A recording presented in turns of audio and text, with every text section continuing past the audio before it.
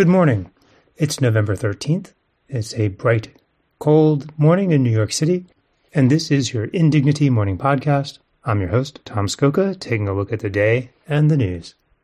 On the left-hand side of the front page of the New York Times, just above the fold, is the rather understated placement of the paper's big local news win over the weekend. Focus on Turkey in Adams' inquiry is the headline. FBI asks if mayor did favor for consulate. This is the big breakthrough piece on the question of why the FBI has been circling our mayor.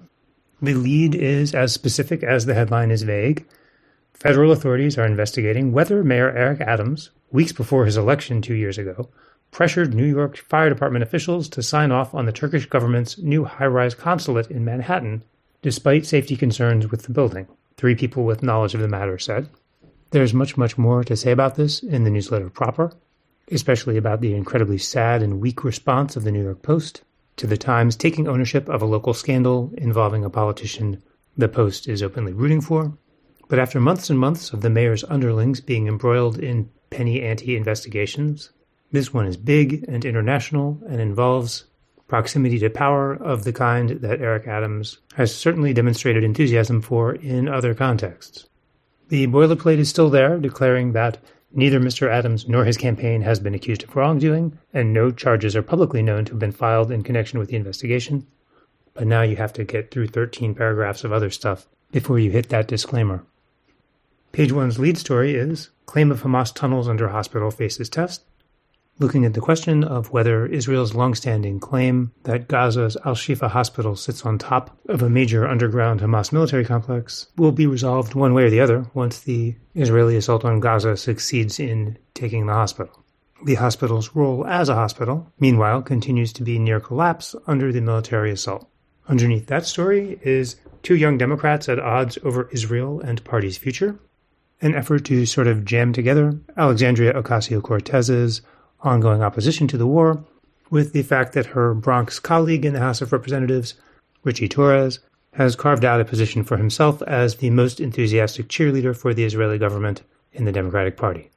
It doesn't really hang together as a piece, conceptually, because Ocasio-Cortez is, as the story says, using her remarkable reach to build support for a ceasefire and a lasting foreign policy overhaul that puts Palestinians on equal footing with Israelis, while Torres, the story says, is moving to stake his own claim on the national stage as a fervent pro-Israel foil, aggressively taking on what he perceives as crumbling support for the Jewish state on the left. And those 2 projects are not really commensurate. One person is pursuing policy outcomes, one person is trying to brand himself. And though the story describes it as a debate between 2 millennial New Yorkers, the kicker of the piece is that they have not talked to each other. And why would they? They're not talking about the same thing.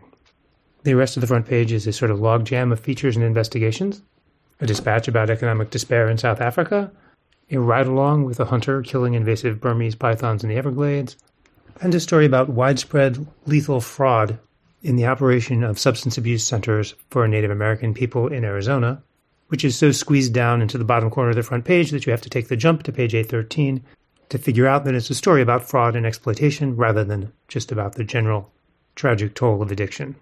Should have gone splashier with the mayor's story. It's okay to take a victory lap, and then just held back one of those other ones to give it room to breathe on a different day. Or hold back 2, and get some front page attention to the story on page A13 about how a 2-mile stretch of Interstate 10 in Los Angeles, the vital transportation artery known as the 10 in the quaint local dialect, is closed indefinitely due to damage from a raging fire in what sounds like a de facto junkyard underneath one of its overpasses. The Times quotes Governor Gavin Newsom as saying, "What appears on the outside to be problematic may not be the real problem. It's what lies underneath." True of the interstate, or freeway as they call it, and true of so many other things. That is the news. Thank you for listening. Please subscribe to Indignity to keep us going, and we will talk again tomorrow if all goes well.